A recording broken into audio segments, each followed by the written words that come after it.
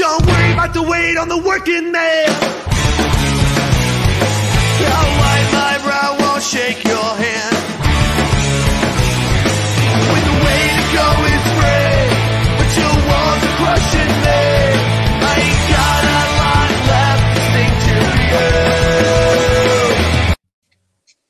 you. TV doesn't go. Hey guys, what's going on? We are rocking it today. What is going on, everybody? We have Chris DeSanto in. What are you doing, buddy? What's going on? How's it going, guys? Thanks for having me on. Appreciate it. And you probably noticed that we have changed the name and we've added a co-host. Gary, what's going on, buddy? What's up? Let me put my jacket on and get my shirt covered up. What's up, everybody? We have Tasty Licks, the brand new music, dessert, all things music and food coming to you. Right? Yeah. Right. We have and of course, difficulties. Green screen was messing up. What's up, Hogan? We had slight technical difficulties today, but we also have James, the bearded metal chef. What's going on, buddy? What up? What is going on? And so just to let everybody know, this is a percussionist or a drummer. What is your moniker in life? I pretty much just go with drummer. I can play the Banger. but I don't have like the chimes and stuff, and so let's go with drummer. Right on, man. Right on. So you are in the punk band My Life in Black and White. What an amazing band.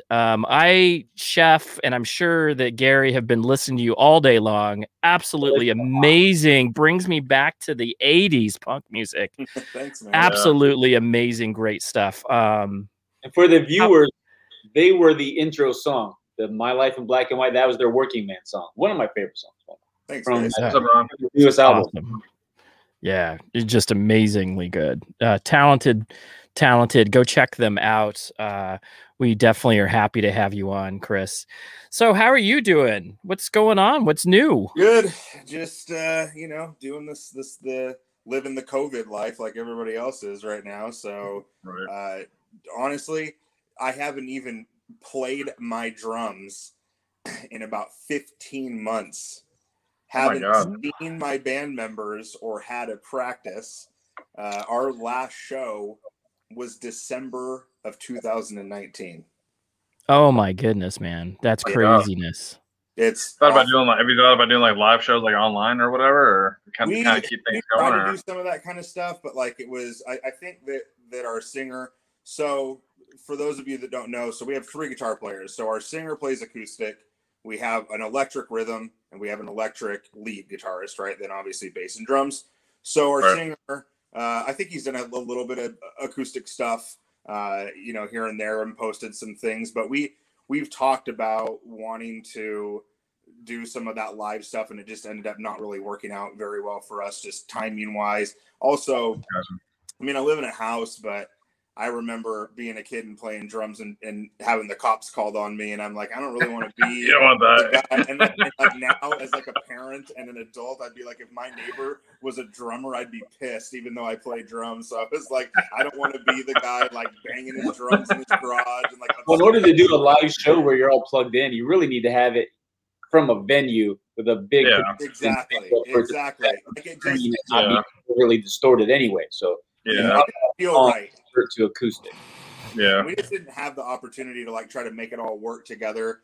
I mean, kind of off the subject just a little bit is that like one of my guitar players, he has like an autoimmune disease, and so does his wife, and so there was a real concern in the very beginning with the COVID thing of like we cannot risk him getting sick or anything like that, and it was just kind of like everybody was trying to be.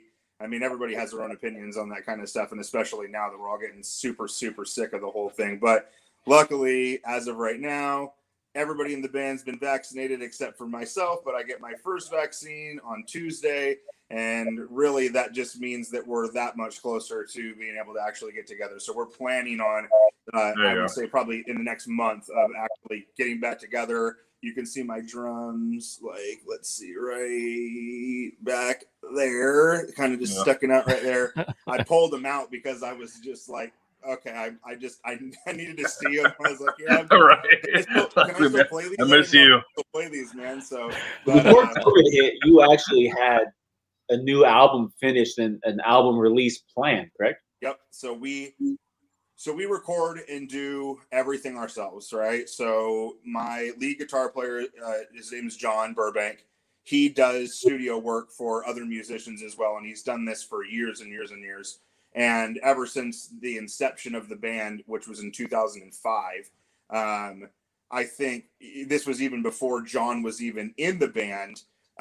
He was doing recordings and stuff for them, and then eventually ended up joining the band. And like you guys know, band-wise, there's rotating members throughout the years, you know, especially when you start a band in like high school and college, and this guy quits, this guy moves away, a guy gets married. I mean, that just happens. So I'm not the original drummer, but to get back to your point, Gary, we recorded the 5th album that the band has done. It was the 2nd album that I've been on. It's called Built for This. So we get in the studio, we're writing the songs. The studio that we have is actually at our guitar player's house. He's got kind of this old outbuilding that he converted into a studio, and that's where we practice and that's where we record and all that stuff. So we went through, we didn't know this was going to happen, right? So we're like, hey, we're coming out with a new record, and it's been like 4 or 5 years since our last one, and had an album release show, and we had shows booked up, and we got pressings for the albums and merch and all this stuff.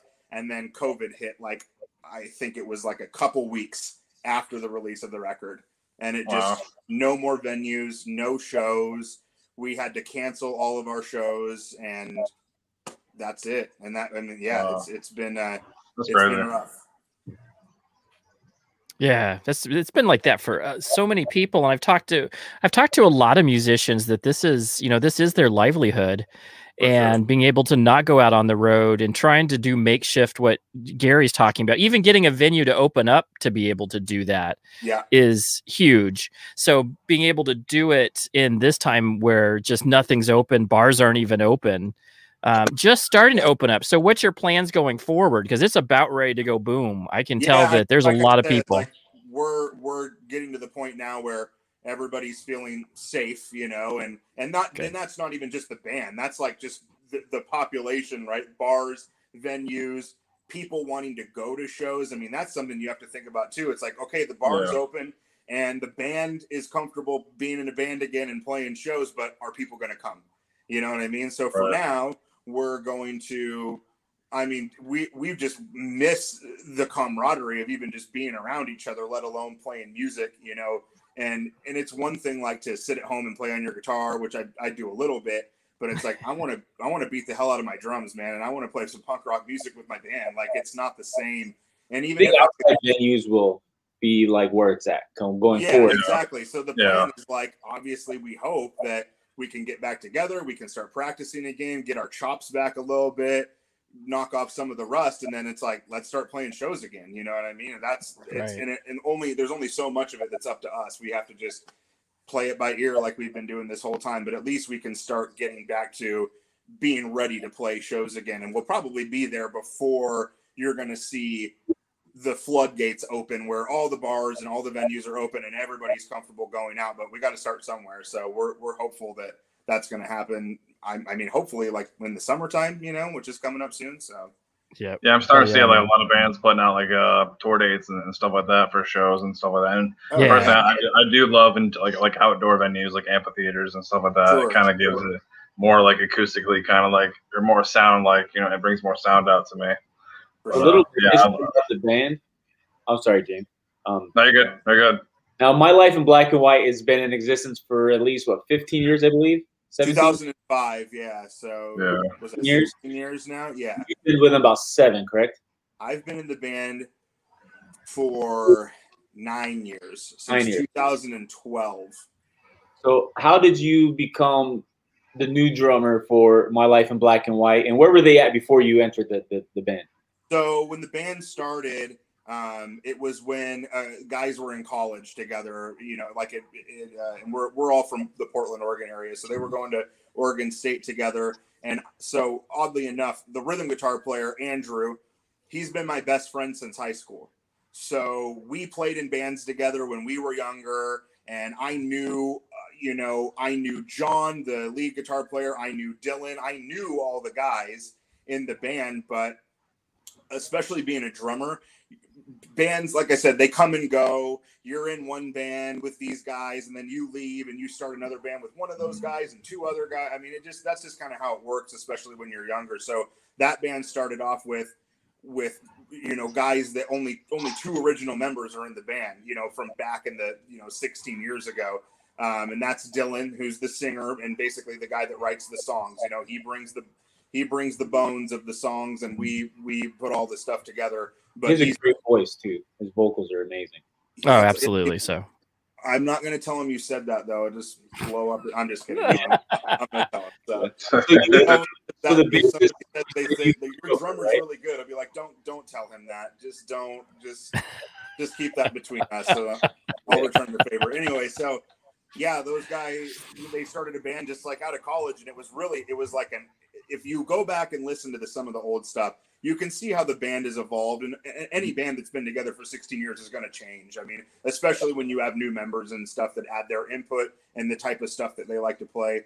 So they were kind of like Irish drinking, kind of almost piratey, folky punk rock. Like, let's go to the bar, let's drink some whiskey, let's have a good time. And we still have part of that essence in our band now, but you got to think, in 16 years, every guy in our band is married, and 3 out of the 5 guys have kids.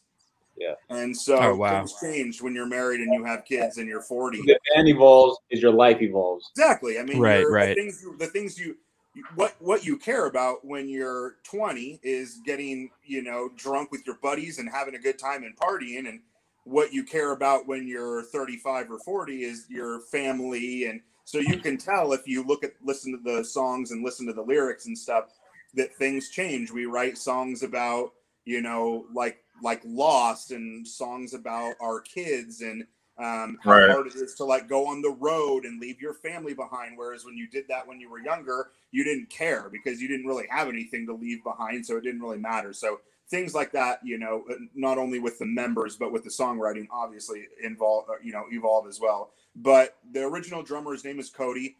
They had some other guys here and there, but they really got kind of the base of the band together a couple years after the band started. And the old drummer's name was Cody. I'm still friends with him. We're all still friends. And he ended up, at one point quitting the band, and then I kind of filled in for a little bit. And then he broke his leg.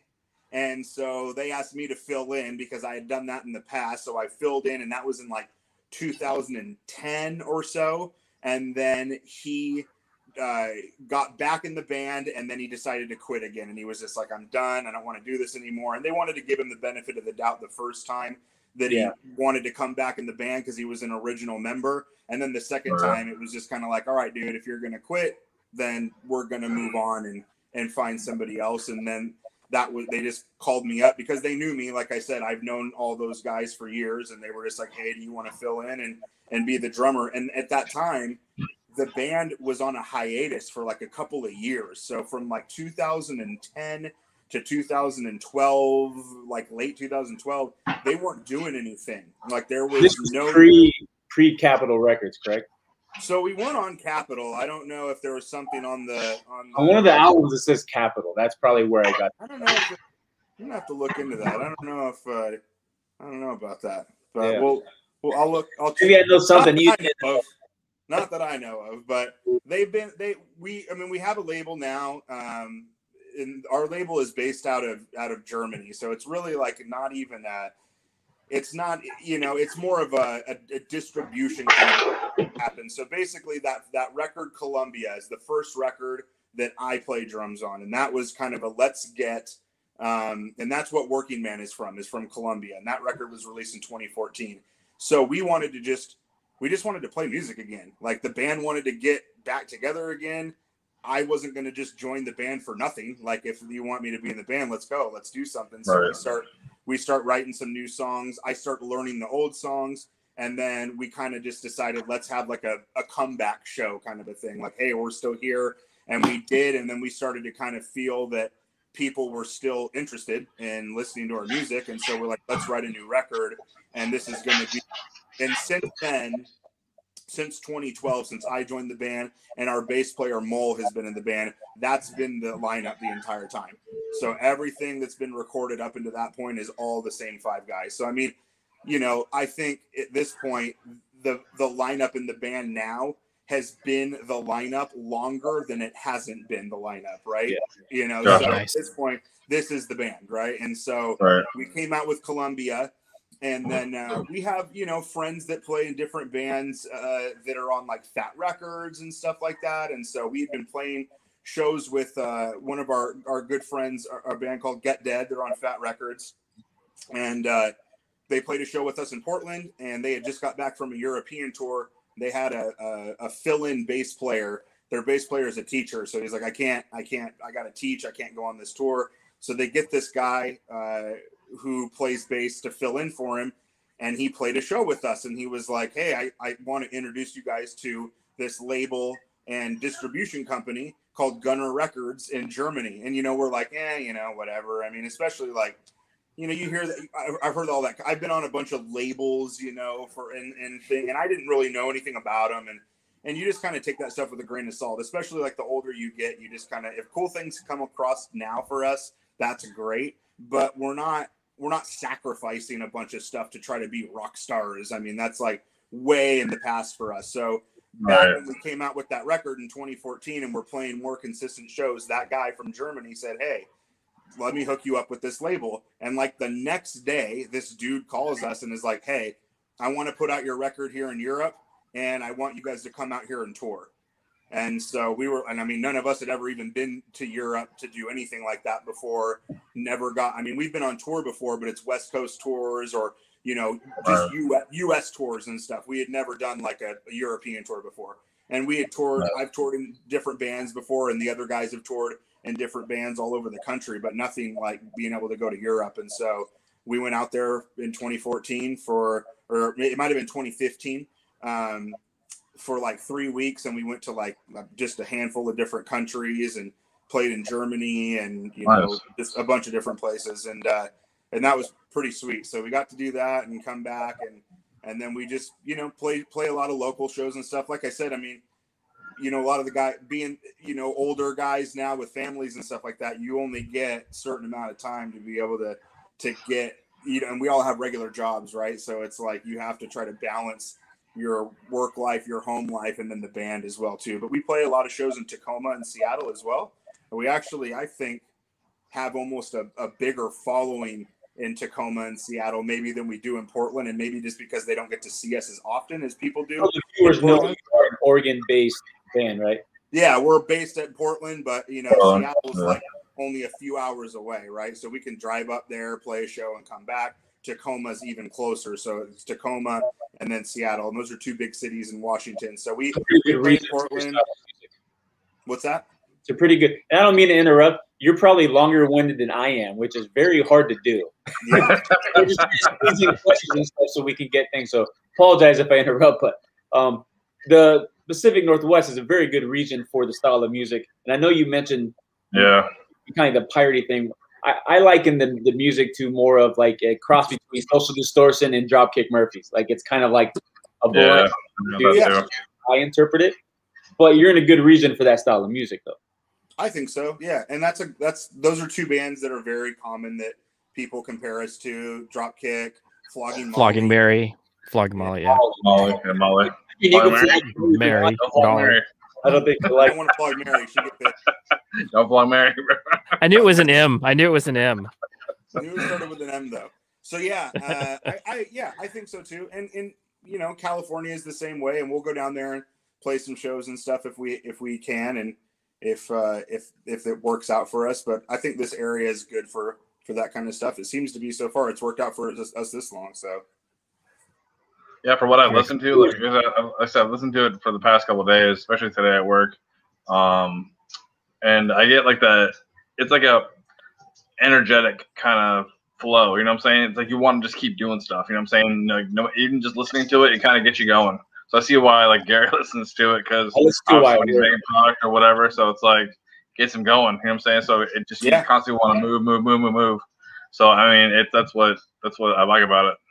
That's awesome. Yeah, it shows when we play shows too. I mean, like I'm sitting back there playing drums and I'm watching people like still moshing and stuff to our music, and I'm like, dude, if I did that, I'd break a hip and pull a hamstring, and I'm just like, and these guys still out there, you know, rocking out to our stuff, and so that's what makes us still want to be able to do that. You know, it's like at this stage, we've played music for so long that it's just cool that we still get to play together.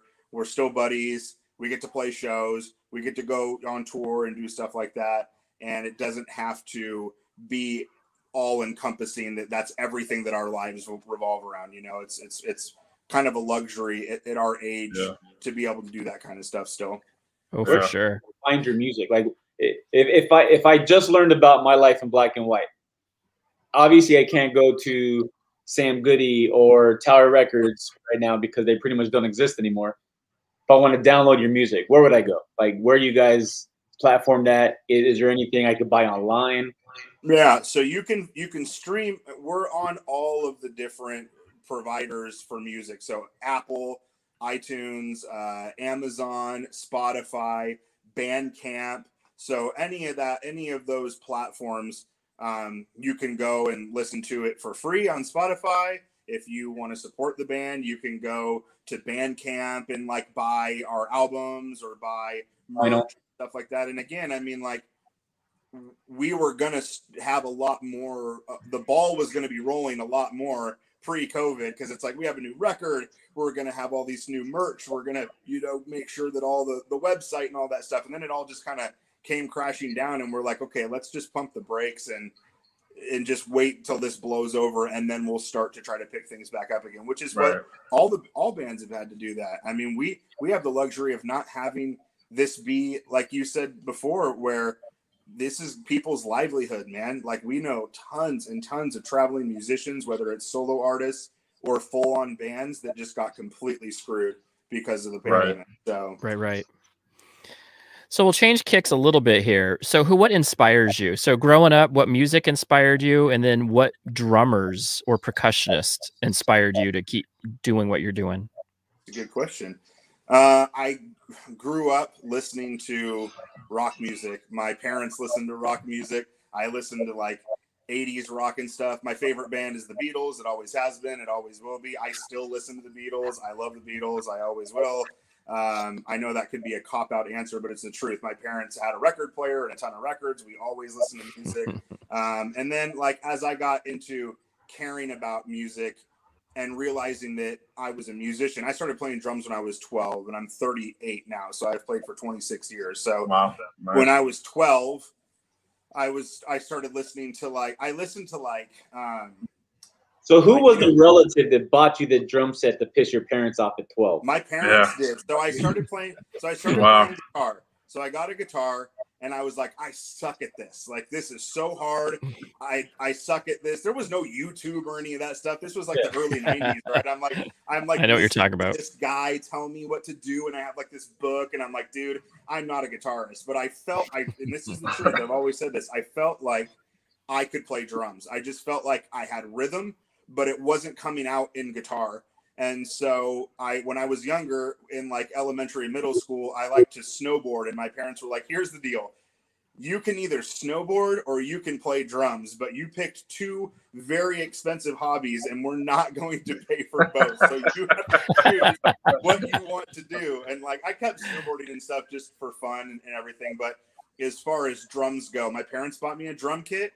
And as soon as I set it up in our basement, I could play like 5 or 6 different beats, like right off the bat. First day, I set it up, and my parents were like, "Holy crap! Like, he actually like has rhythm. He knows how to play drums." And that was, I mean, I literally have not stopped. This is the longest I've gone without playing drums ever, like ever. I mean, it's just crazy how long it's been since I played. But anyway, so when I started playing drums and I was getting out of the grunge phase, like we were all listening to Soundgarden and Pearl Jam and Nirvana. I found Green Day. I found Offspring. I found Mighty Mighty Boss Tones. I found like Less Than Jake, Rancid, you know, Pennywise, Bad Religion. Like all of a sudden, I'm like, I hear like a Green Day song, and like Gary said, like you could go to Sam Goody and there was like a punks, or it'd be like, if you like this, you might like that. And at the time, like I wouldn't even know who the band was, but I'm like, okay, this band, like if it says I like Pennywise, maybe I'll like this Bad Religion band. And I grabbed their album, you know, their CD, and I'm like, holy crap, like this. Okay, so then I was just like, I'm all about the punk rock from then on out. And that was a time frame too where there was every summer there was huge festivals and tours. Warped Tour. So that was the other thing, Warped Tour. Yeah. Like, I've been going to Warped Tour since like the mid to late 90s. I think my first Warped Tour was like 1997 or 98 or something like that. So that's another thing. So you start like, you know, you go to one of those and you're going to listen to 4 bands, and you could walk away having 4 other favorite bands you never even heard of before. And that's how they're getting their name out there, is they got picked up to do some Warped Tour stuff. And so, yeah, all that kind of stuff. So as far as like, I couldn't help but to want to play punk rock stuff. And I think, you know, like I said, being a snowboarder and skater and all that kind of stuff, that was just the era back then. That was what was cool. That was what I was into. And so I just kind of stuck with that. I like metal too. Like I love metal. I have, when we get done with this, I'll send you guys a link to one of my old metal bands. So that'll really get you up and going. So I love double bass. I still play double bass a little bit in this band, just a little bit. Cool. And so I'm a metalhead too. So I love metal bands. I love like Killswitch Engage, and you know, just I like a lot of different metal bands. So so as far as like drummers go, I mean, when I was younger, like it depends on the genre, but if I'm just talking about specifically a drummer, like obviously Neil Peart is incredible, you know, rest in peace. Sucks that he passed away recently, but he's just an amazing drummer and percussionist. A band that you might not think that is a band that I like is Dave Matthews Band, and Carter Beauford, the drummer for Dave Matthews Band, is one of the greatest drummers ever. He is unbelievable. Musician-wise, Dave Matthews has a lot of great musicians. Ridiculous. Top-notch musicianship. So I don't like all their stuff. I've been to a lot of Dave Matthews concerts, and it was really what got me into it was Carter being such a great drummer. I mean, you watch the guy live too, and it's just he's one of those drummers that I'm like, I should just quit, because there's no way that I'm ever gonna be able to be, you know, like that. And it's not even my style, but again, there's a difference between like appreciating a drummer who's like a really good punk drummer, like a Travis Barker, let's say, right? Who's awesome, and I love Travis.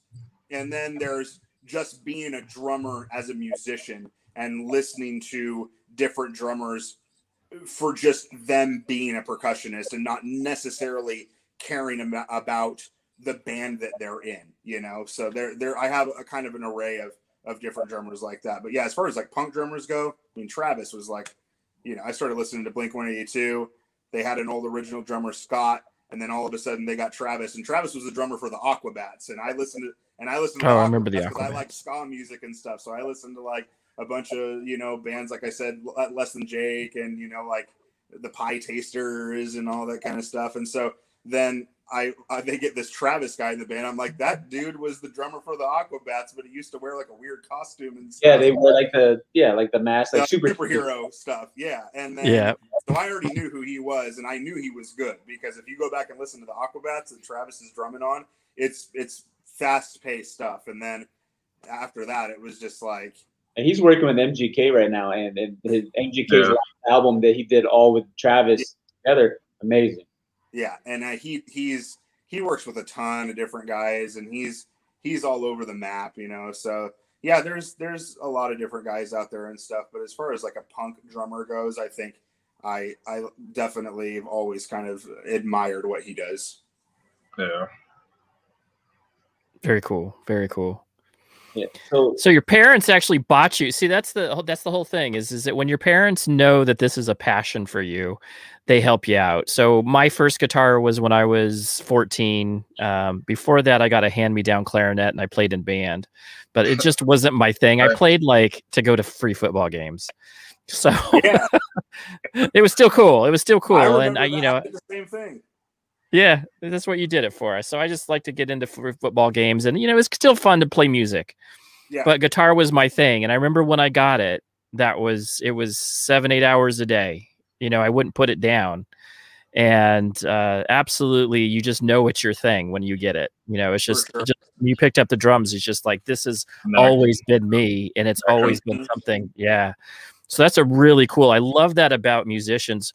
Now, when you're creating some of your own beats, what kind of goes into your mindset to be able to create a new song and kind of go along with, you know, are you playing off a riff, or are you just kind of creating your own style?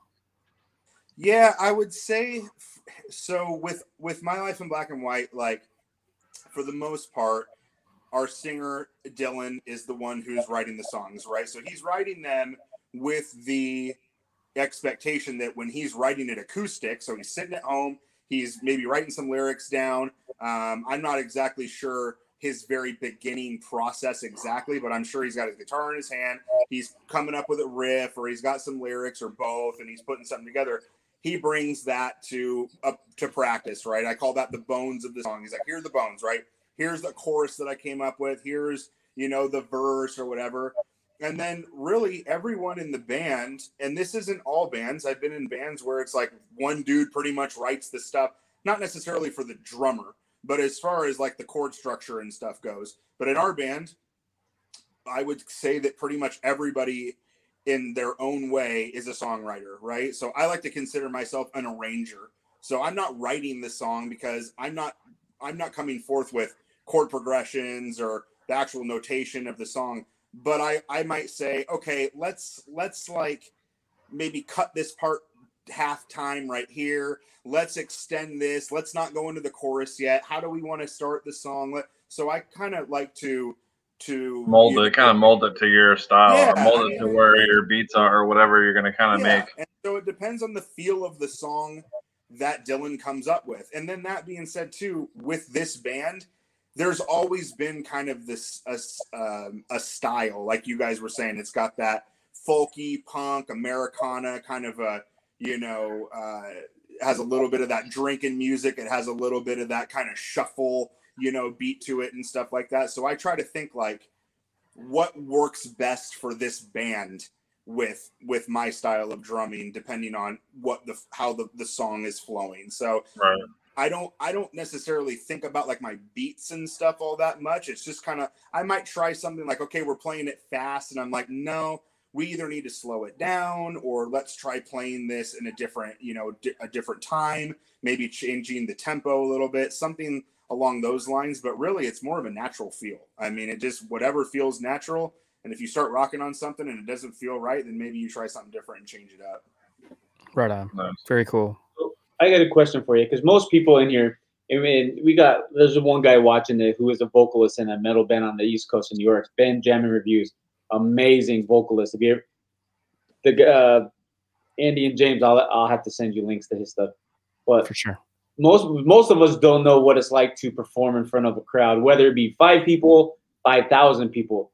Can you explain what it's like when you had your very first live performance in not just like for your friends in the garage, but like an actual show where people were coming out to see you, how you felt then, and then how you felt for your last live performance? Is like, do you still feel the same? What's it like to sit there knowing people are waiting for you in that crowd? And do you have any kind of like fears? Are you sweating before you hit the first beat? I mean, like, take us through that experience. So playing live is the whole reason why you do it, to me. So when I very first started playing, my very first show was a battle of the bands when I was in high school. So was I more nervous when I was like 14 or 15? Obviously, yeah. Like, because now you're playing in front of like kids you go to high school with.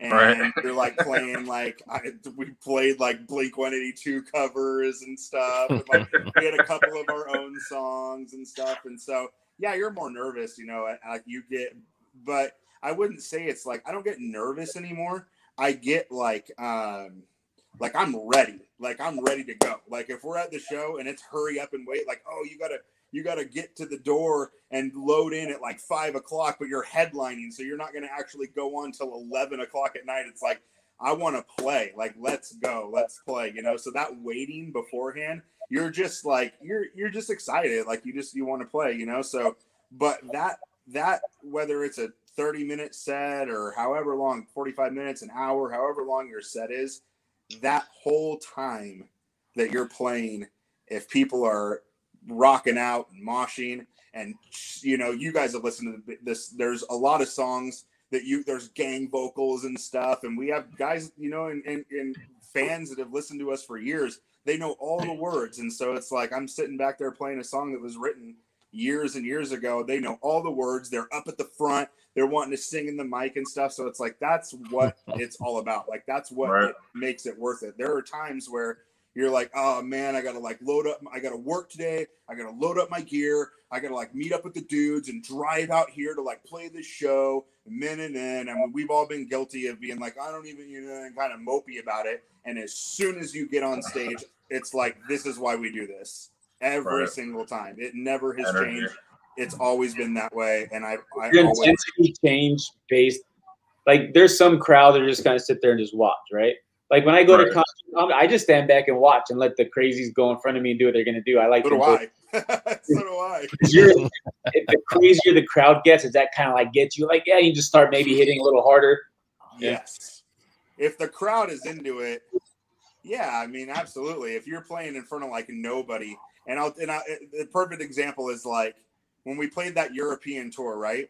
If you're playing like a Tuesday night in some Eastern German town that no one's ever heard of before, there were shows where we literally were like, how are we even going to make the money to like pay for the gas that we, you know what I mean? I was like, there's like 6 dudes here, and one of them's the bartender, one of them's our tour manager, and the other ones are like the other band. Like, this isn't even, we're not even, you know, but then you play a show on a weekend and there's, you know, hundreds of people, thousands of people. It just depends on what you're doing. But, so I still enjoy it no matter what. I'm in the zone, right? Like, no matter what, I'm in the zone. But yes, there's a big difference between playing to 5 people who aren't paying attention and then playing a show where, like you said, Gary, like they're paying and waiting to come see you, to sing your songs, to hear you play, you know, to compliment you about, you know, sounding good, or that they're stoked to see you guys, or they haven't seen you in a few years. And I mean, all that kind of stuff. Like that's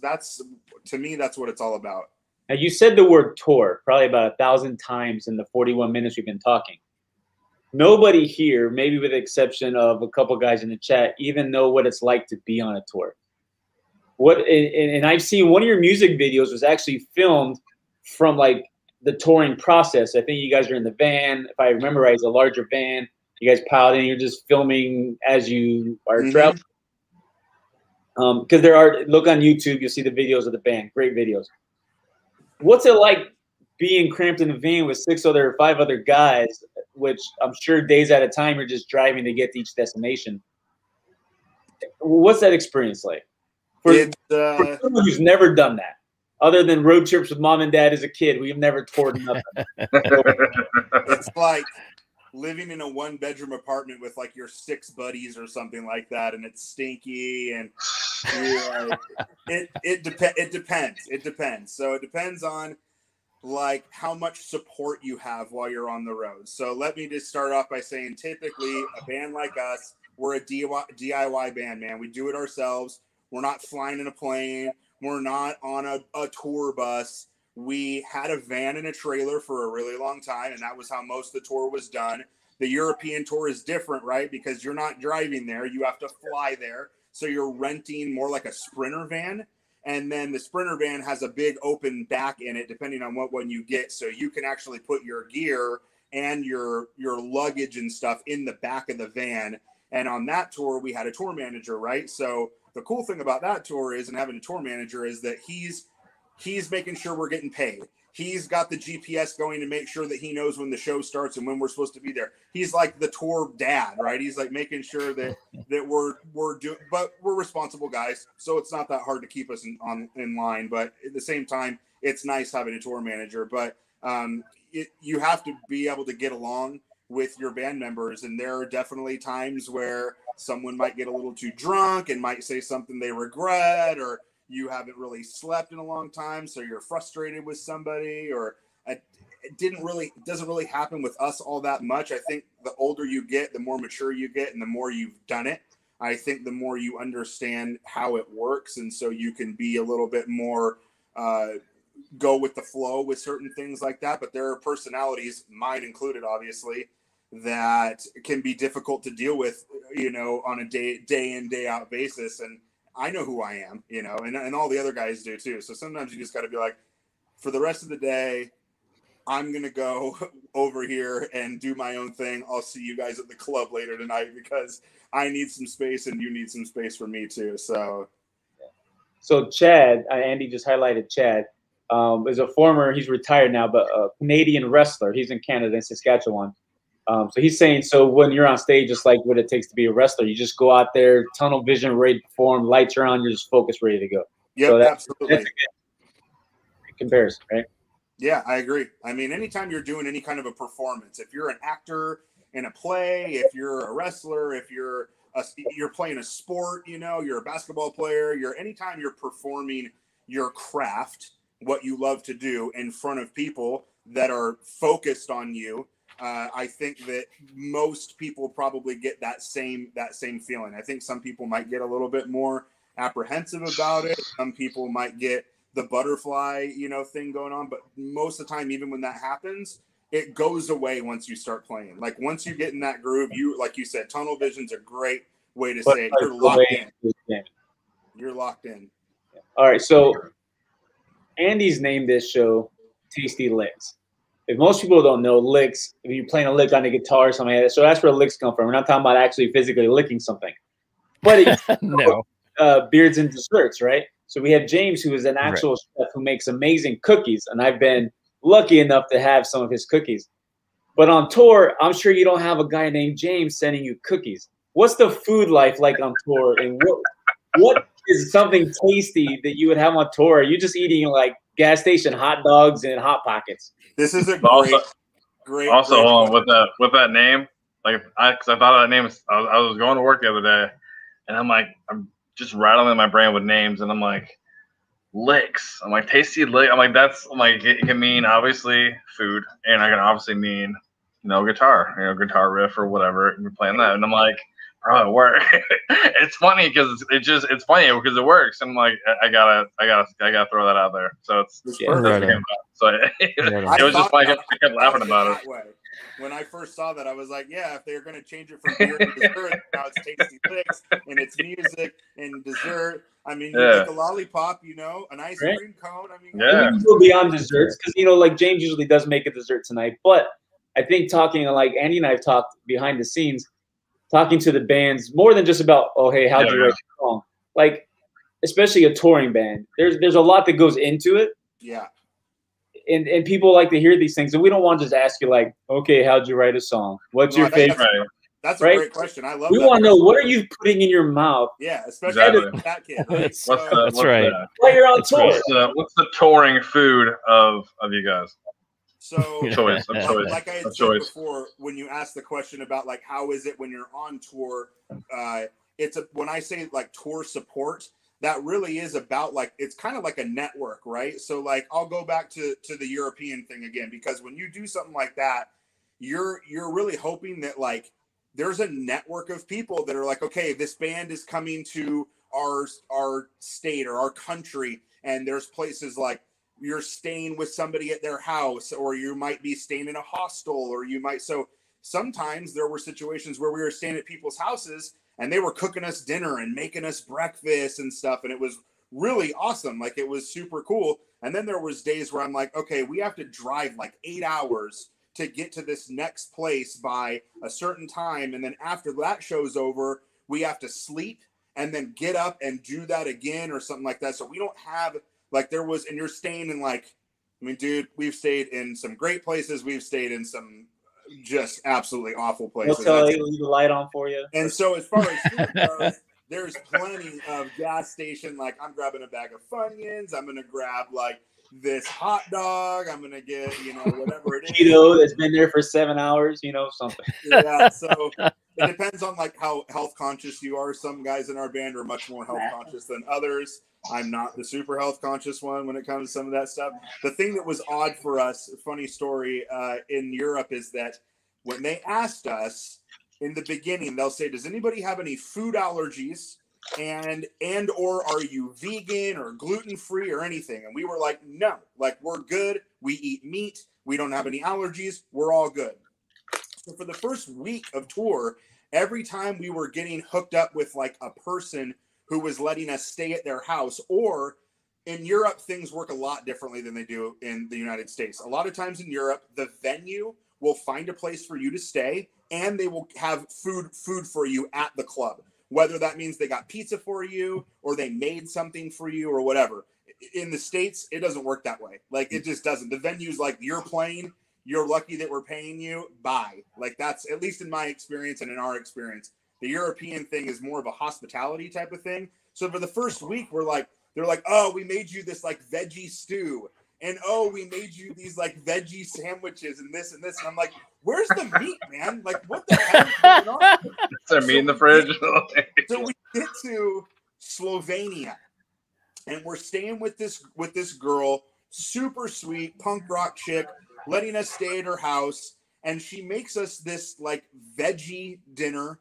And she goes, it's too bad that you guys are vegetarian because like I really make these good. And we're like, wait a second, we're not vegetarian. What are you talking about? Who said that? Who broke it out? Writer, like we got your writer. Your writer is like what kind of like the bio. For those who don't know. She's like, your writer says you guys are vegetarian. I'm like, son of a bitch. I'm like, no, we said that we. And so from then on out, the next morning she's got like making bacon and eggs and all this stuff. I'm like, hell yeah. Like I thought everybody was just like, I'm like, am I just weird? Like nobody eats meat around here. Everybody's eating like veggie too. Like this is so bizarre. But there was a mistake in the fine print there, and it got right.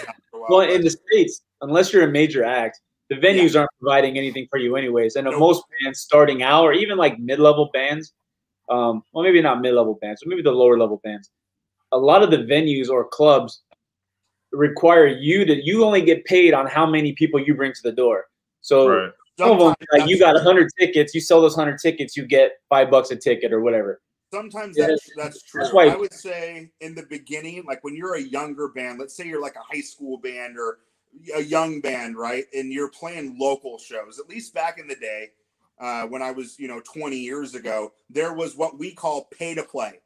And that's where a venue's like, hey, you're a young band. No one knows who you are. I'm going to give you these tickets. They're $10 at the door or $8 if you sell the ticket. For every ticket that you sell, you get that extra $2 per ticket or whatever. So now not only are you ensuring that you're excited, you get to play a show, you're a young band, but you might actually make a little bit of money. Being a band, a mid-level, low-level band, whatever you want to call us, we're still doing everything ourselves. Oh no, you're not low level, brother. Well, no, definitely not low level. We're not going to do pay to play. We just don't do that. We have enough of a reputation now. We have enough of a following to not have to do that anymore. But it is kind of the way that you get your foot in the door when you're a younger band. And there's nothing wrong with that if you want to play shows. But as far as doing the tour, like let's say for the States, if we do a tour, it's like all on us. Like the European thing was like we had a distribution company and we had a company who was a booking agency, right? So the booking agency is like, these are the dates you guys are going to come out. We got you this show, this show, this show. They help you with booking the hostels, with the hotels, like getting you meals, like they do all that stuff. When we don't have that and we're doing it ourselves and we're doing it in the States, we're the ones booking the shows. We're the ones figuring out where we're going to stay. We have to make sure that we're getting guaranteed from the vendors that are going to pay us enough money that we know that we have enough money for food, for gas, for lodging, stuff like that. Yeah, what's that? Water. What? That's really interesting. You hear that noise? Somebody's broken in on our stream. That's James. No, my mom. Oh, okay. He's talking to those beard people again. So I've never really been in the band. Like I've been in kind of bands, but nothing really big. But my brother-in-law is a pretty good musician in Arizona, and there's a few clubs that Andy would probably be familiar with in Arizona that are famous for the pay-to-play. Like you had the Mason Jar, you had Big Fish Club. What else is there? Hollywood Alley. There's a lot of the pay-to-play, and that's how they, because there's no risk for them. Like they're going to get the entertainment, and then the band's motivated to get people to watch them. So the clubs are making money basically with no effort at all. Yeah, it happens. It's unfortunate when, some venues will say, if you don't sell X amount of tickets, there's not going to be a show or whatever. It doesn't really happen too often, especially if you have a handful of bands. It's not just, you're going to watch 4 or 5 bands play. And the thing that kind of sucks now is before, years ago, it was like if you were the local band, like for example, before I was even in My Life in Black and White, they were opening shows for like Flogging Molly and bands like that and stuff. If you were the local band and you were known and you could bring a local presence, and then the headlining bands that were on tour were obviously bringing the majority of the people, you'd get to be the opener. You might have you got to know the club promoter and, hey dude, like we saw that so-and-so's coming into town, we really want to play on this show and blah blah blah. I mean, there's politics that go into that stuff, but that was something that was feasible. Nowadays it's like, this band's on tour, they're taking these couple bands with them, and that's it. And those are the 3 bands that are playing. There's not a local opener. The local opener thing was just huge, because not only did it help get your name out there, because now you got a bunch of fans watching a band that you kind of sound like, that they'd probably be interested in getting your name out there. And you also got to play with bands that you love, which was awesome. And all of us in this band and in other bands we've been in have been lucky enough to play with a lot of cool bands that we really liked. And some of the old punk bands I played with, like Taking Back Sunday, I've played with Finch, I played with the Plain White Tees, I played with, tons of different bands. And so that what's that? All great bands, yeah. Love those. Yeah, bands. it just doesn't exist like anymore. White Tees. It's just changed. Like it's just changed, and we like doing everything ourselves because you're in control of your own destiny that way. But it's difficult. Like it's not. Most music is done DIY these days, especially in the hip hop industry. A lot of them just with the equipment and the systems that are available just on your computer. A lot of these guys are doing themselves anyway. So the big industry music is kind of going away, and I think a lot of emphasis is more on those who bust their ass. And like your band, self promotion, DIY things you can cut out the expenses and do everything yourself. And I just think you're more likely to succeed if your success is based on you and not somebody else. Absolutely, and I think most bands would agree with that too. If you get lucky enough to be discovered, or whatever it is, and that happens, awesome. Good for you. People can be, use the term, you're a sellout. It's like, do you want to be a musician or not? So I just always tell people, if you think you're a sellout, Real Big Fish wrote a song about that. They did. Go listen to it and you'll be all right. So it's like, bands have gotten screwed. The thing is, the internet age, technology, like you were talking about, and even with this pandemic, if you take that away, if you take away live shows and the ability for people to perform and go see a performance, musicians and fans are going to figure something out. And they did. Whether it's like you guys said, like, I don't know if you guys saw this, Dropkick Murphys. Now, they're a much bigger band, right? They're a really popular band. They rented out a club and did a live show thing, and it was awesome. They did it in the baseball field in Boston. It was the whole thing. Yeah, of course it was in Boston. It was the shit. It was awesome. And so they like we don't have the capability of doing that, right? But they do, and just things like that, or just all the way down to like, a performance in your living room and you're doing a live stream or something on Instagram or Facebook or YouTube or whatever. Like, there's going to be a way to be able to figure something out. So even after like this, whatever the new normal is, once the pandemic we can kind of get back to whatever that new normal is, things are probably going to change a little bit from like they always do and evolve from a music industry standpoint, and people still doing things on their own or doing, you know, things differently than they did before. Yeah, I think so. So the whole like, oh, I'm in a band, we got signed. I think it's lost its luster since the like social media has become a very prominent part. Yeah. Before, when the internet really wasn't there and social media, like every band's like, oh, I want to get it, because getting discovered and signed was harder to do. Yes. But if you being signed and making an album, that the money's not in the album or being signed. The money's in touring and your merch. That's where you're making your money, correct? Yeah, I mean, it depends on how big you are, but if you're like a band that's trying to do it on your own and you don't have like a big label backing you, you might be on like a relatively decent label who helps with distribution of your records. They might help with tour support, with doing the booking and all that kind of stuff, making sure that you're getting good guarantees every night so you know how much money you're going to be bringing in so you can feel comfortable while you're out on the road. But other than that, yeah, it's pretty much like you're doing it on your own. Like back in the day when I was trying, like I quit my job, I sold everything I owned. I was in this band that was on a label. We were going to play Warped Tour. I sacrificed everything that I had. And the only type of like outlet on the internet was MySpace. And so it was like, we had a MySpace and we're trying to like, and so, yeah, you're not making any money doing it that way. But if you have merch, like you said, and you're able to get some guarantees to keep yourself afloat, the money that you're actually making, your income for the band is in your merch sales, your shirts, your CDs, whatever it is, you know, stuff like that. So, and even now, we don't even print CDs anymore. Our band, we print vinyl. Because vinyl made a comeback and nobody wants to buy CDs anymore. And with streaming service, it's like, why would they? I don't, but vinyl has made a comeback. So the only physical copy of the music you can get from us now is a record, because I have them. Yeah, because other than that, they're good. They're good.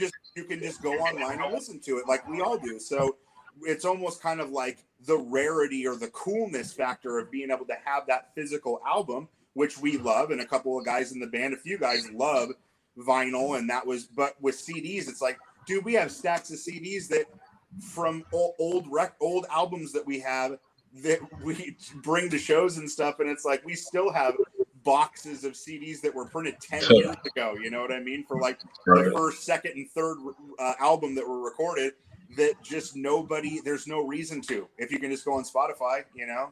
Yeah, right. Because when I first met Chris and we started talking behind the scenes, I'm like, well, where can I physically go and buy your CD? Like, I want to buy that so you get the money. He goes, dude, we don't make really any money off of it. Just go get it from Apple Music for free or something.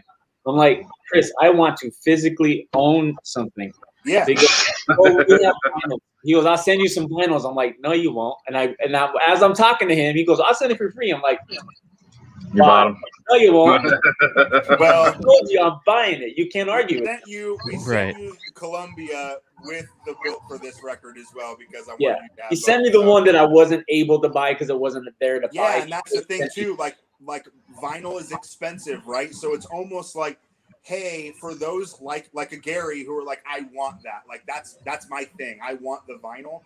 It's expensive to make vinyl. They're really expensive, right? And so you can only, and then depending on how much the run of, you know, are you going to do 200? Are you going to do 500? Are you going to do 1,000? It gets expensive. And so as a band, once again, coming back to the DIY thing, if we're fitting the bill to press a bunch of vinyl and then we can't get rid of it, now we're out that money and we just have a stack of albums sitting in our garage, right? And so it's like it's all a balance. And like we talked about before, we had gotten those records printed for Built for This, and we were going to get merch and do the whole thing, and then obviously the COVID thing kicked in and kind of put the kibosh on that for everybody. But once we get back into the swing of things again, we'll get back on track again. We'll be back at shows, selling records, getting new merch out there. I mean, that's what we do. So it's going to happen. Very cool. Very cool.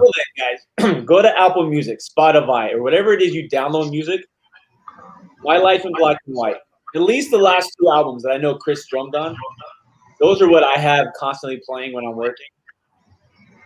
Great music. Amazing. Like, yeah, absolutely amazing. Like, if you like that genre, you'll like it, and it's not harsh. Like, the vocals are just, I don't want to say they're soft, but they're enjoyable. Like, it's not something where there's some songs where if you listen to it 3 times, I'm done. I've literally had both the albums on replay for hours upon hours upon hours. And if I'm live streaming, lately, for whatever reason, if I play a song and I start going live on IG, it'll replay that same song over. It won't change songs even on shuffle.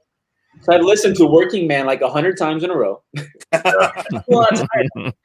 Or there's a song about San Francisco or something. I can't remember the name of it. It's called San Francisco. Yeah. And then there's one about something about a girl in Baltimore. Like, I just listen. It's great music. Download it. Listen to it for free. Because even if you're not buying it, just listen to it. Because when these guys do hit it back, and if they ever do come to a town near you, you're gonna want to check these guys out. I mean, they're on videos on YouTube. There's not a lot of new videos because of COVID. But the Working Man video is a good video. I've watched it. Yeah, it is. It's in the tour, but in the van. Seen that one. The ones I listen to are what Bombs on Blair Mountain.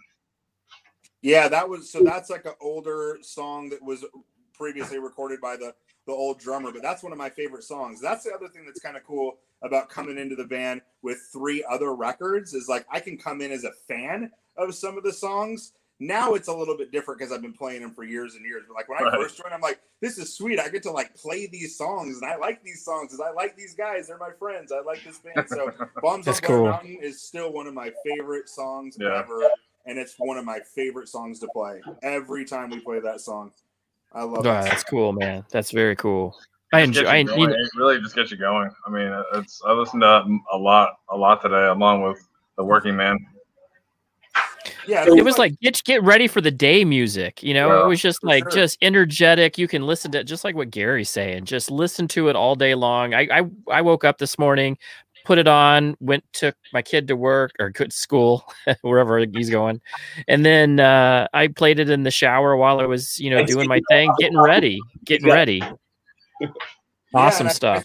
I think that the fans that come out and watch us play, you can see that it's a band, it's a toe tapping band, man. It's punk rock band like that. It's fast paced. Like you're not, there are some people that like myself, just maybe and Gary stand back and listen and stuff. But for the most part, most people are rocking out, and I think that's what makes it worthwhile too. Like, it's not the style of punk rock that's like real fast and it's like it's seriously.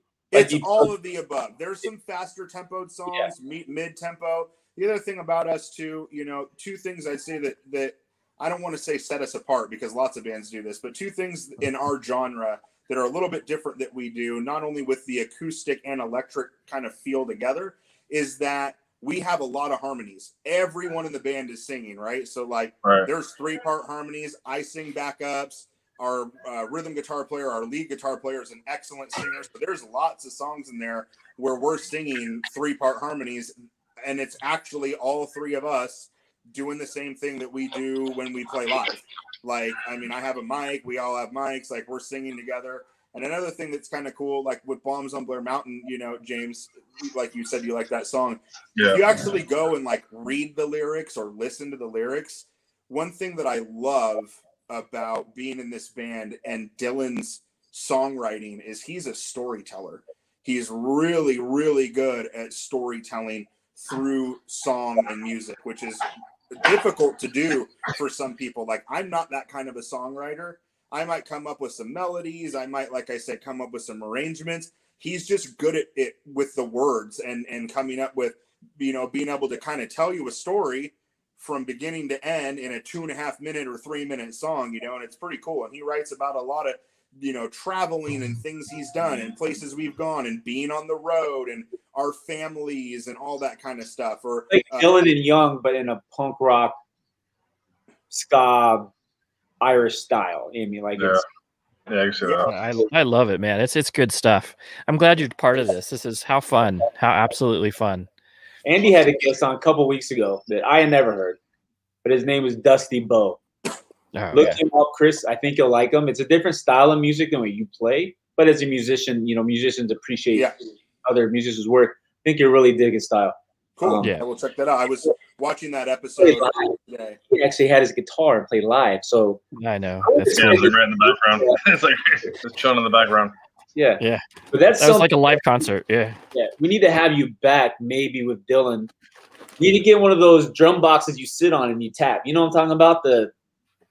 I have one right behind me. You got one? Yeah, it's called a cajon. Yes, there you go. And get Dylan with his guitar. And we've done stuff like that too. Like if there's a venue that it doesn't really call for the full blasting your face off with punk rock, but they still want, because that's the cool thing about this band is it's a little bit pliable with the acoustic thing that we can play some of those things slowed down a little bit. Dylan's got the acoustic, I'm on the cajon, and the other guys are playing acoustic guitar, and you can kind of folk it up a little bit more so it's not so in your face. And we've done like Rancid covers and stuff like that and other things. Cool. And so and just like in our own style of that way, which is pretty fun to do, because if you're going to play a full bore Rancid cover, you're just going to play it like you know what I mean, like we really want My Life in Black and White acoustic version back on the show at some point. We post that whatever we got to, because that's Andy's vision and Andy and James' vision for the show. And like this is the first official Tasty Licks show, right? And it's only going to get bigger and better from here. We're not going to have all my crap behind me. Like I had a camera issue, green screen. You saw it anyway. You're a little professional. So we want to go, you know, with the food or the tours, everything we've talked about. We want your non-traditional musical interviews, even if we include some songs. Like Dusty sang a few songs for us, which was amazing. Absolutely. Yeah, we definitely. I want you back. I'm sure Andy wants you back. Oh yeah. James probably doesn't ever want to see you again. Makes sense. That's never. No, yeah. That's more of a I threw it up there like I think like all the guests that we have like at the end have just like a big old live stream like at the end of it, and just kind of get everybody up together, and if they want to play, they want to play or whatever. There you go. Here's what I love music, man. The studio, music is my. Go ahead. Go ahead. I was going to say the studio that we have, once we're all back to doing it again, it's got, you know, our computers set up and stuff where John does all the recording, and then it's got the whole big area with all the carpets and stuff where we have all of our stuff set up, and then we have this other kind of like almost like a riser stage thing with a couch and stuff all wrapped around too. So it's like a full on, it would be the perfect area for us to be able to sit down, have, you know, talk about some stuff, and then we could go, you know, over to the other area and play some stuff. We could do some acoustic stuff. We'd be able to set up more cameras in there and actually prepare to do awesome. like that. So we definitely have the means to be able to do that in the future for sure, and not too distant future. Our goal was just to get the introduction of My Life in Black and White. This is who they are, because you could tell the story. You've been with the guys for, like you said, since 2012, right? Yeah. So 9 years. You know their history. So we want everybody to figure out this is who, not just because I've been playing them pretty much anytime I go live. This is who the band is. This is who the drummer is. It's a real person. You can put the face to the music. You get the hear and then this is why, you know what? If you can't play, you can't play. Like that. Who cares at this point? We wanted to get the exposure, and this is kind of Andy's and James. I say Andy's vision a lot just because I talk to him the most, James. So I apologize. When I talk to Andy, he's like, I want to talk to the bands who aren't Taylor Swift and Metallica. Everybody knows those. The guys who are just starting out, or maybe they've been around a while, not real known, but they've got an album coming out. Let's talk to these guys. Just even if it's 2 people watching, that's 2 more people that weren't going to watch yesterday. Yeah, right. And that's what I think we were trying to do with My Life in Black and White. Get your name out there, get some exposure. Absolutely. Right. The tour again. Our viewers and friends are in all over the world. Right. All over the country. You know, I mean, Andy's in Arizona, so he's more likely to see you than I am over here in Maryland. You have to go out to Arizona, man. You're gonna have to come down. You're gonna have to come down. My parents live in Arizona. Theater would be a great place. Oh, right there, man. If you come out, look me up, buddy. Before you when you come out, we'll go out to dinner. Coast tour. We'll get some lobster rolls. We'll come up to Maryland and do some stuff over there. That's right. I mean, Maryland's not a lobster roll place. Maybe some crab. I mean, we'll do. I mean, we can have lobster rolls, but it's not like I could tell you, I'm an Arizona boy. I'm 36 years. I lived in Arizona. I moved here and kind of like maybe, I don't know if you've had any of these kind of experiences, but I'm like, I love Mexican food. That's just, I grew up an hour from the border of Mexico. I moved to the East Coast. Good luck finding good, well, they have Mexican food, what they call Mexican food, but it's not Mexican food. Right. So good luck with that, right? You know what's funny? Right. I transition this into a tour question. You're from the Pacific Northwest, so there's probably seafood is probably something you're big on, and beer. So when you tour these other places, how many times do you get disappointed? You're like, oh, I'm going to go grab some fish and chips, and it's like McDonald's Filet-O-Fish and some French fries. Like it's like your traditional is like not there. It's like what they do is not what you're. The best fish and chips I ever had was in Gig Harbor in Washington. Yeah. Best fish and chips I've ever had. So obviously, there's the seafood's there. So what's your biggest food disappointment going on tour where you're like, oh, I'm going to get this because I'm craving it from home. And then it's like, oh, it's an Oscar Mayer hot dog. Like what? So, in the States, it just depends on where you are, right? Like, I mean, we have great Mexican food here too.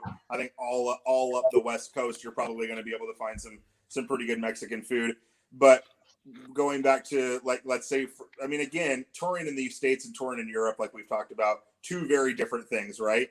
No Mexican food that I could find in Europe, like none. No. Oh, good luck. Maybe in Spain, but like we couldn't find anything. And so when I got home, like, I mean, I like authentic Mexican food, so I want something good. But by the time I got home and I had my now wife pick me up from the airport, I was like, we're going to Chipotle. Like, I don't even care if it's Chipotle. I need rice, beans, chicken, salsa, like, something that accumulates.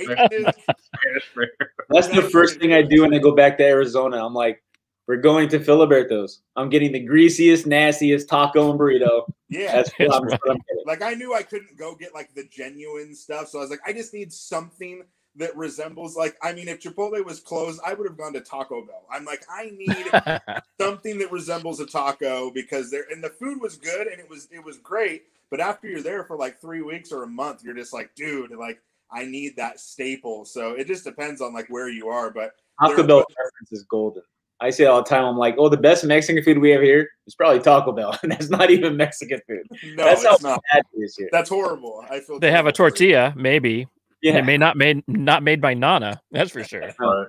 Yeah, we got some great Mexican restaurants around here too, and I always have loved Mexican food. I really do. But so yeah, I guess it just depends on where you go. But if you're doing like a West Coast tour and you're going down to California and you're getting in like San Diego and stuff like that, you're gonna get you're good. Like, you're pretty set up. And most of the stuff that you're used to where you live here, they're gonna have there. So like within the States, it doesn't really happen all that much. I think more what happens is that you just, like I said, you're traveling and you just don't have time to like find the spots or go wherever unless you have some time off. Fast food wise, if you're touring the West Coast, if you got an In-N-Out, a Del Taco, Baja Fresh, Rubio's, or Chipotle, you're good. Yeah. Right? You're gonna eat well. You're not gonna find the mom and pop spots unless you're lucky to have one near your venue. Yeah. But when you're playing places you've never been before, good luck, right? Like it's like and you could, I mean, now especially too, you're like, okay, we're taking this route. We know that by the time we get to where we're going for the club, we're going to be passing, these restaurants. So we'll stop. I mean, you got to eat. You make it work. But yeah, when you're out in different countries and stuff, like you're not finding burritos in Slovakia. That's not something. Well, let's be honest. When you're on tour, you're like, there's a 7-Eleven here, but if we go 10 more miles, there's a Quick Trip. So just keep driving. Yeah, we're going to Quick Trip. Quick Trips are like, we're going to QT. Yeah, QT's for the East Coast guys. James, QT's is like the Wawa on the sheets of the West Coast. Oh, okay. Yeah, that's where I go get my gas, and they have food there too.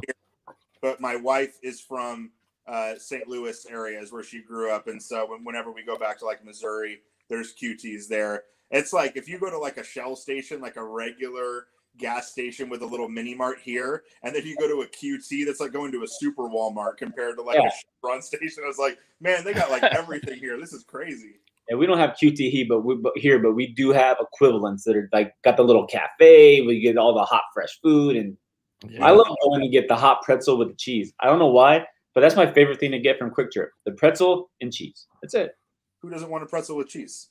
I mean, yeah. And from a gas station, it's pretty dang good. Like, it's not the worst. I would take that over a hot dog at a gas station any day. You probably every time I go to Wawa and get like I don't get pretzels at Wawa because they're like always rock freaking hard. Yeah. Like, and then like sandwiches. Oh, the sandwiches! Oh my god. You know why they call it Wawa, even though this is not music related? Because there's like, the goose, a goose logo, because the goose goes wah wah. That's why. No, well, they have the goose on the actual logo too. Goose is on the logo. But that's why it's called Wawa, because it's. Wah, wah, wah. You learn something new every day. The more you know. So if you ever come to the East Coast, you can be like, "What gas station you want to go to?" Wah, wah, wah. All right, that makes sense. I like that. Just remember goose. That's all you can remember. Or geese. So James, we know we got to the time where it's time to find out what the man has made. What is it that you made this week, my friend? That we don't get. What do you got? What do you got? This is what I brought snacking food. So this is about snacking too. So I bought these organic garden veggie straw sea salt things that my wife bought. The biggest bag known to man. I don't know if you could. God. This is my face. This is how big these things are, and I can't get rid of them. So I just keep trying to eat them everywhere I go because they're supposed to be healthy.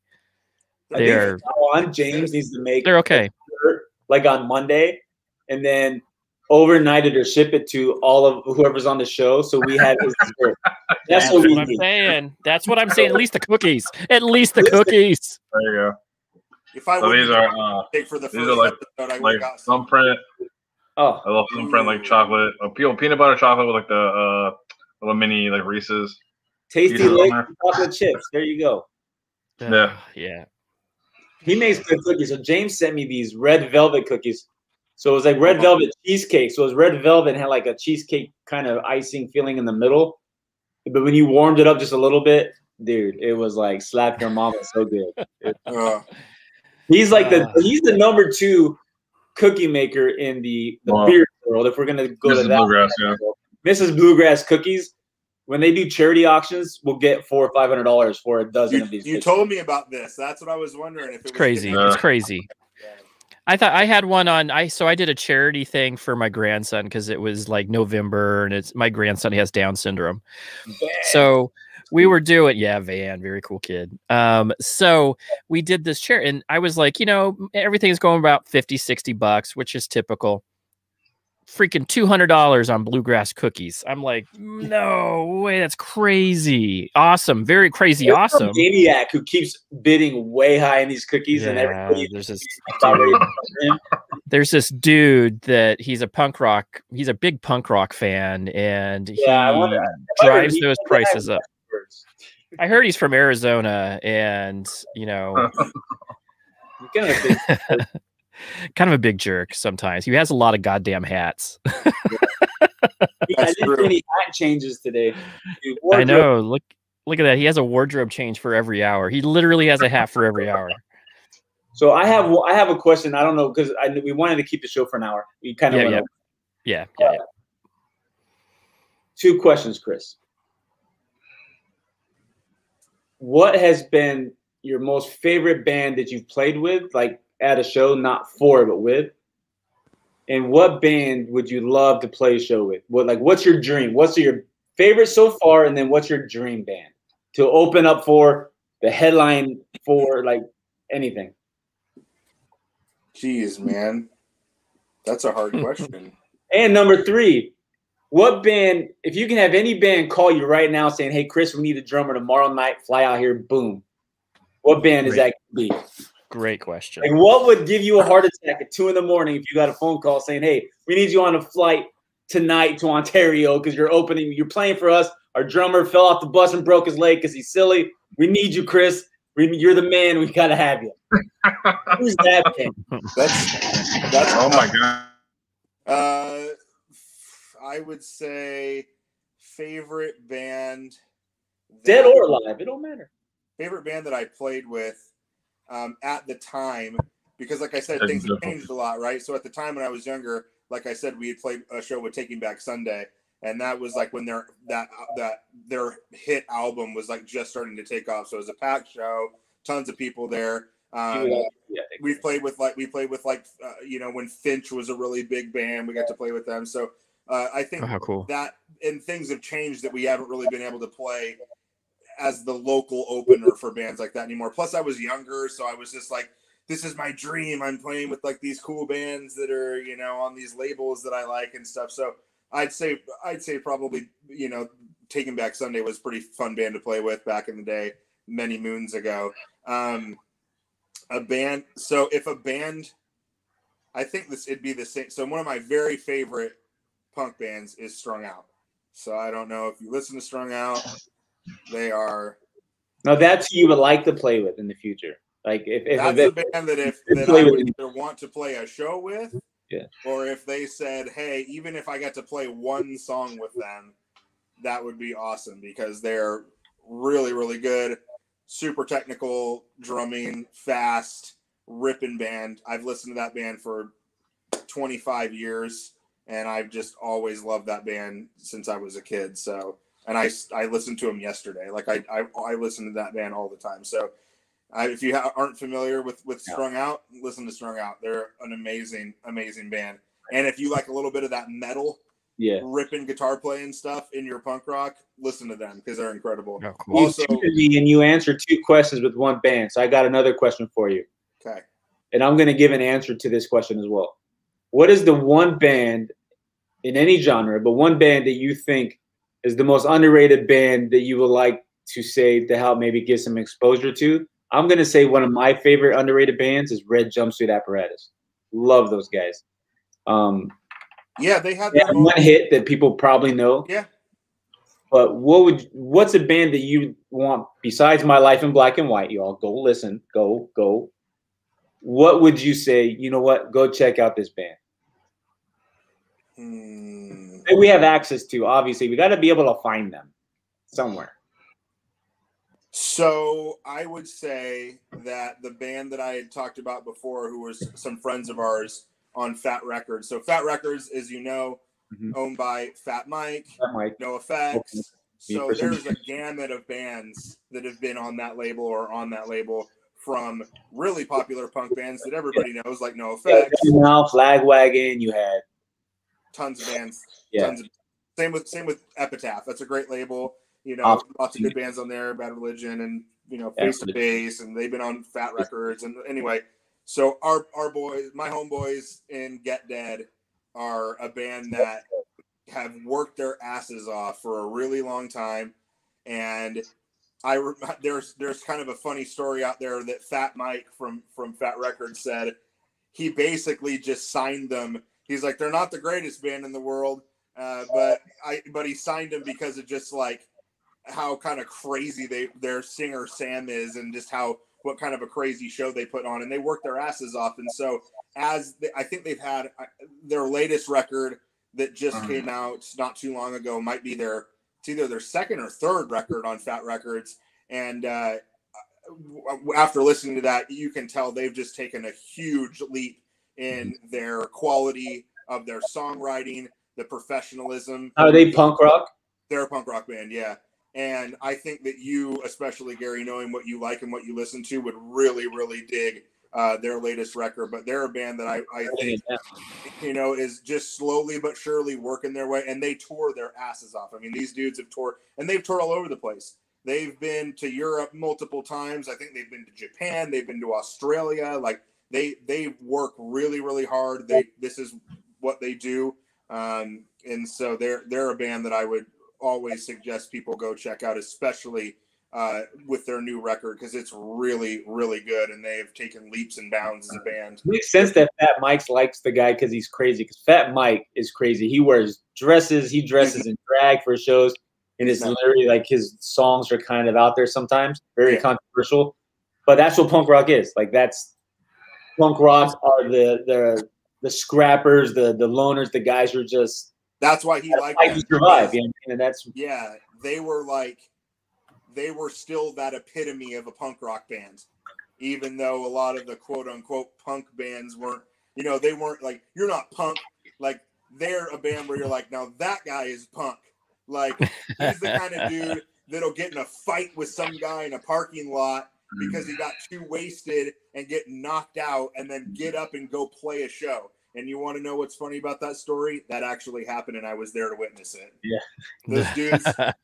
So I'd have to stand back a little ways when I watch them do their thing because they're nuts, and I am not like that at all. But they're a band that has worked really, really hard to get where they are, and they're you got punk, and you got punk. Like you got like No Effects, and you got Simple Plan. Like there's a difference.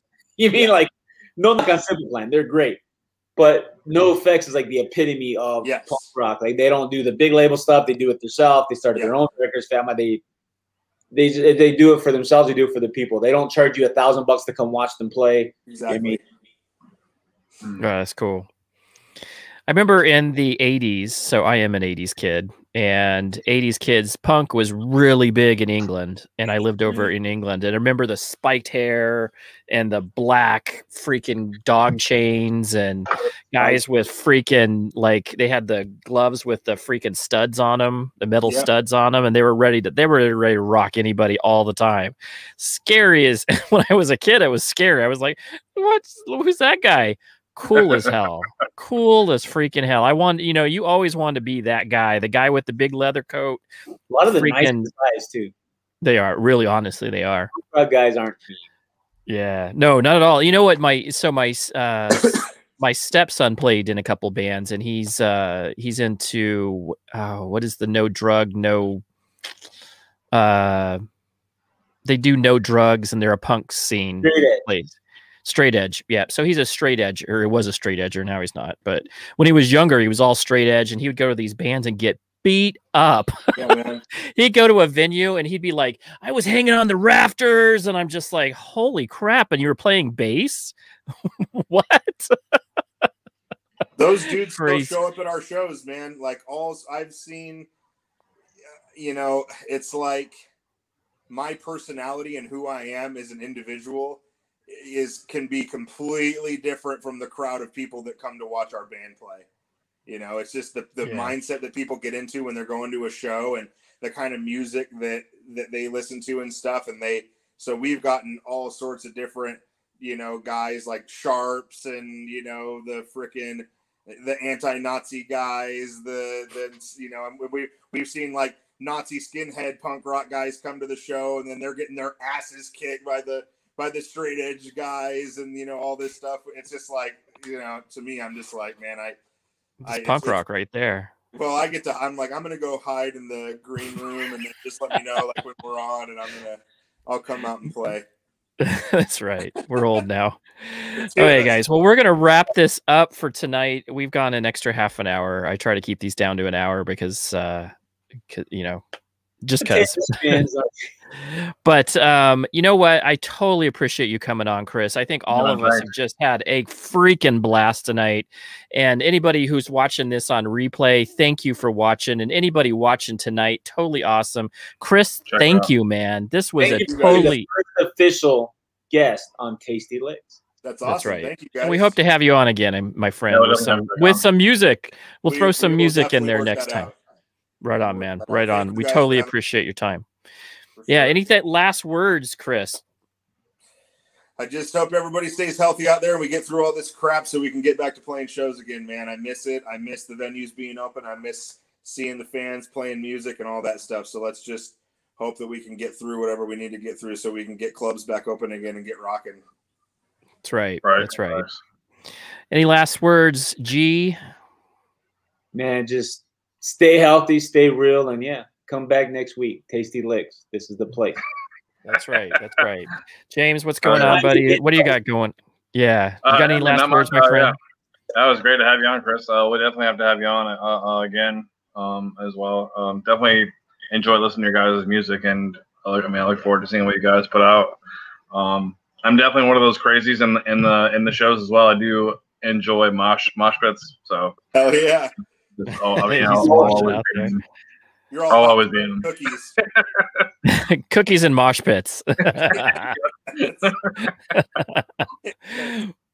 We'll talk to you guys later. Thank you all for coming on in. And again, Chris, what an awesome time to be able to explore your experiences and talk with a awesome band. Again, My Life in Black and White. Go check them out on any of your music listening apps. I found them this morning on Apple Music. I know they're on Spotify. They're on everything. Go check them out. Amazing band.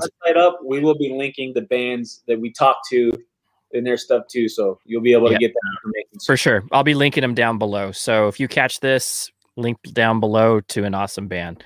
We will talk to you later. Again, thank you very much, Chris, and we are out of here. Rock on, guys.